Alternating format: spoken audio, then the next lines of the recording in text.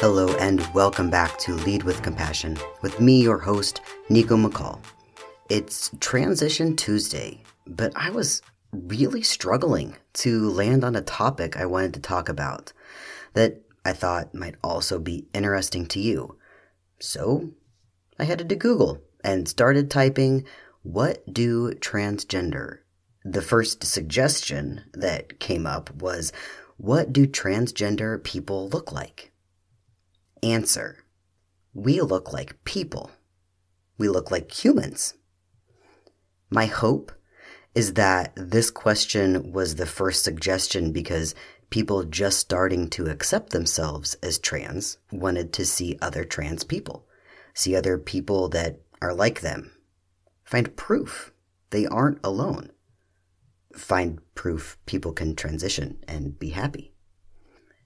I don't think I asked this specific question when I started out, but I did watch a lot of YouTube videos of other guys' transition progress. In the beginning, I used these videos to try on the idea of transitioning. I was still having doubts, thinking maybe what I'm feeling doesn't mean I'm trans, and maybe it means something else. Maybe I'm just depressed and trying to find a way out of it. I would watch those videos and hear about the doubts and fears and questions the other trans people had. With every video, I found myself saying, "Yeah, me too." Sometimes I would hear how they felt in certain situations and realize for the first time that I felt that too. Realizing that my previous attribution of those feelings, meaning something was wrong with me, actually didn't carry any such meaning. I had gotten very efficient at registering other people's responses in the moment and matching those responses to my own. Not that I was aware that I was doing that. I had always seen myself as a person who pushed boundaries and went through life proving people wrong. Basically had an attitude of, you think girls are supposed to be this way or can't do that? I'll show you. Looking back, it seems like I knew exactly when I could push and when I needed to blend in. Now, maybe I should try to list my survival skills or coping techniques sometime. Doing all this work on self-compassion and letting go of past shame, I think I'd be surprised how many things I thought were unlovable about me were really me figuring out how to survive and protect myself. As I continued to watch these videos, being trans was no longer a question. I could no longer deny that the thoughts and feelings that I thought had made me an outsider, different from everyone around me with no cause or justification, were because I am trans. Then the purpose behind watching those videos changed to what is going to happen to me. I did want to know what I was going to look like, just like that Google question. I needed to prepare myself for anything that may happen to me once I started my transition. I watched every comparison video I could find from trans men documenting the changes they'd gone through. I became obsessed, so much so that I was willing to get a shot once a week for the rest of my life to experience what I was seeing in those videos. For the significance of that, go back and listen to episode 5. I'll link it in the show notes. There are a lot of shoulds we put ourselves through. Whether you're transgender or not, the shoulds of our appearance. I should lose weight. I should use this product to stop hair loss. I should wear this brand. I should drive this car. I should always have makeup on in public. I should have a tough guy persona. I should always go against the grain to prove I'm not materialistic. Whatever your flavor of should is, we all experience it. As the first physical changes of my transition started happening, I came up with a lot of shoulds for myself.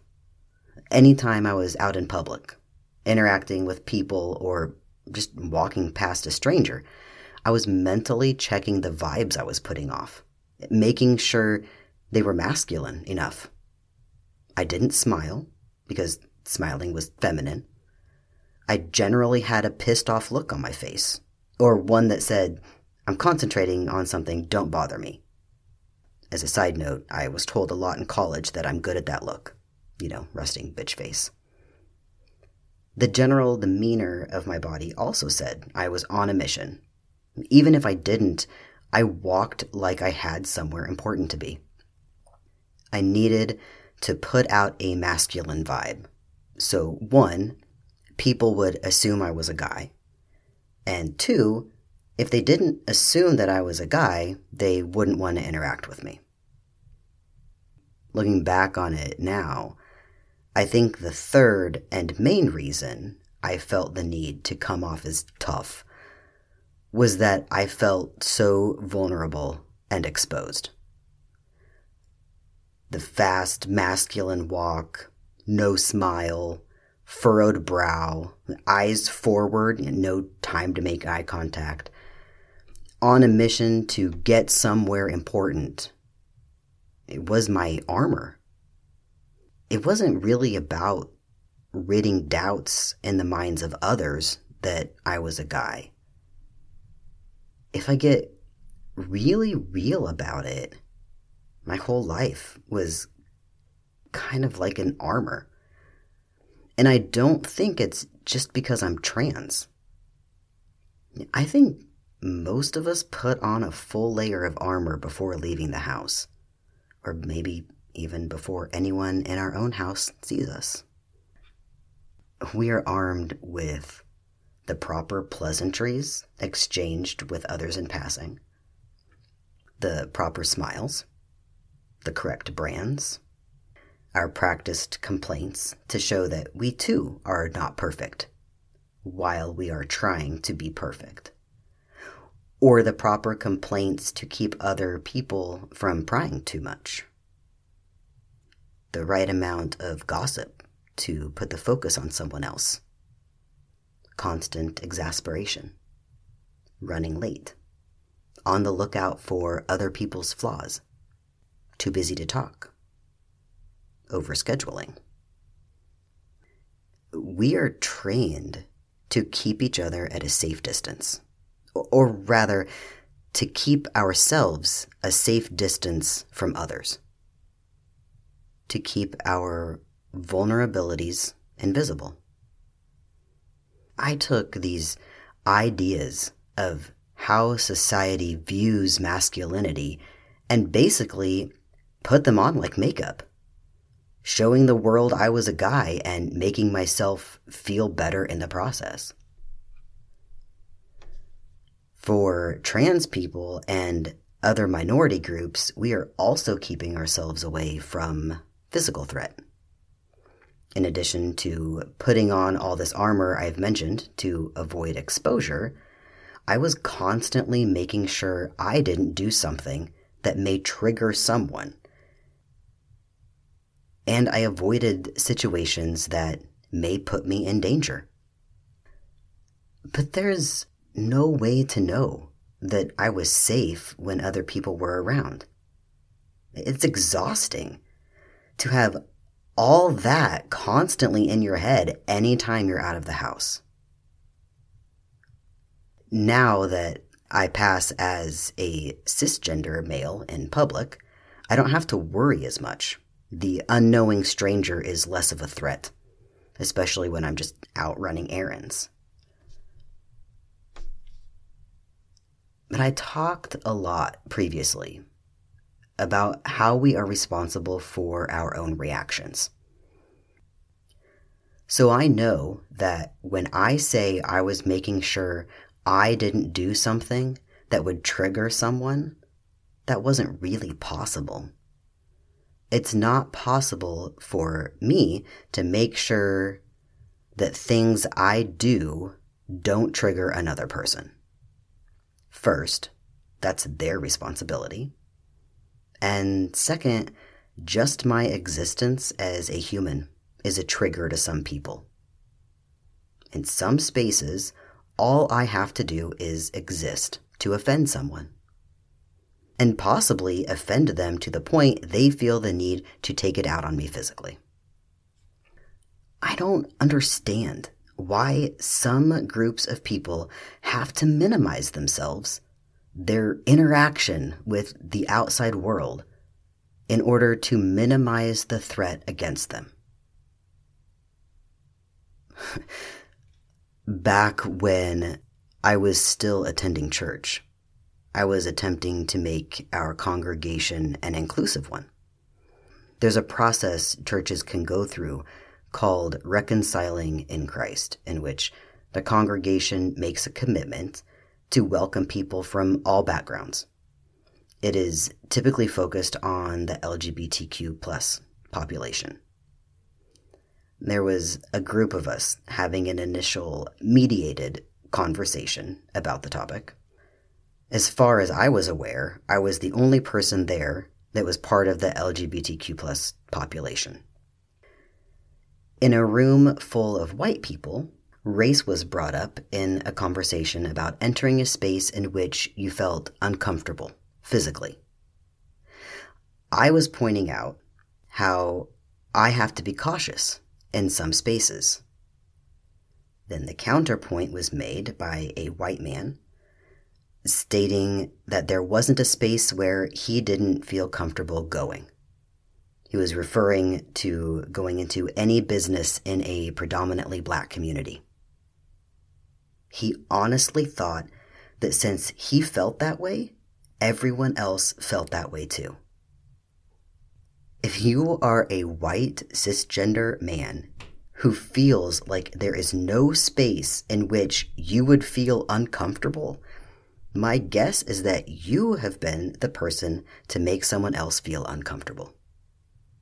And the reason you haven't felt uncomfortable is because everyone else in those situations, if they are not also a white cisgender man, minimized themselves to make sure you were comfortable. And really, they weren't minimizing themselves to make you comfortable. They were doing it for self-preservation.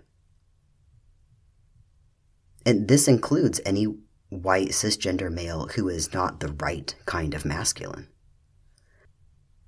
But now, this particular man was uncomfortable with the idea of stating openly that we as a congregation welcomed and celebrated the LGBTQ plus community.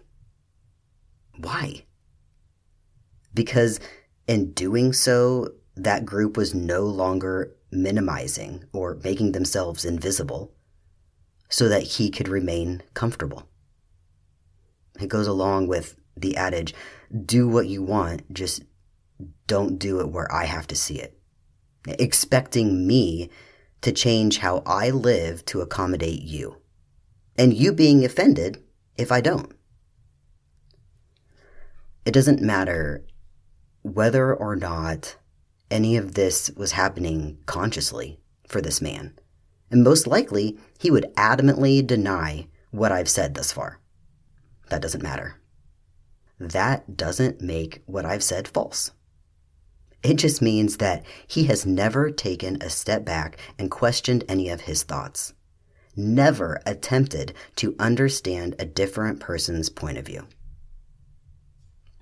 I'll say this is true for any person threatened by someone different from them. Every person who feels threatened by my existence has gone through the world expecting others to conceal whatever makes them uncomfortable, probably without ever stopping to give consideration to how they make others feel uncomfortable. Take a breath with me. Deep breath in and let it out. As frustrating as this is, it's not in my control. And really, that person's comfort level is also not in my control. I can put on every piece of armor I have to keep myself hidden and still be at risk of people being uncomfortable. So I might as well just worry about making myself comfortable. Earlier in my transition, that meant blending in as much as possible. Today, not so much. And not everyone I interact with on a daily basis knows I'm trans. Especially with those people, I don't feel the need to make myself appear masculine. I'm open about mental health and anxiety and men having feelings. I just want to be a good person. I want to know myself better every day and release pain from my past so I don't carry it into my interactions with others. I want to create spaces where others feel safe enough to be themselves and question how they are bringing past pain into their relationships with others. So I'm going to challenge you to pick one thing about a minority group that makes you uncomfortable. What is it about that thing that makes you uncomfortable? What would have to happen to make you comfortable? If your answer to that question involves the person in the minority group changing their behavior, ask that question again. Keep asking it until the answer has only to do with you. You are the only person responsible for your comfort level. If you answer these questions, taking a serious look at how you've expected others to adjust their behavior to accommodate your comfort level, please remember to have compassion for yourself. The people you've held accountable for making you uncomfortable do not need you to beat yourself up. We need you to do better going forward. Thank you for coming back to listen to another episode. I appreciate the love I get from you. Take a moment to share your successes and frustrations with us. Ask questions you've been afraid to ask. You can reach out to us at leadwithcompassionpodcast.com or click the link in the show notes. Remember to subscribe and review this podcast. Thanks again. I'll see you next time.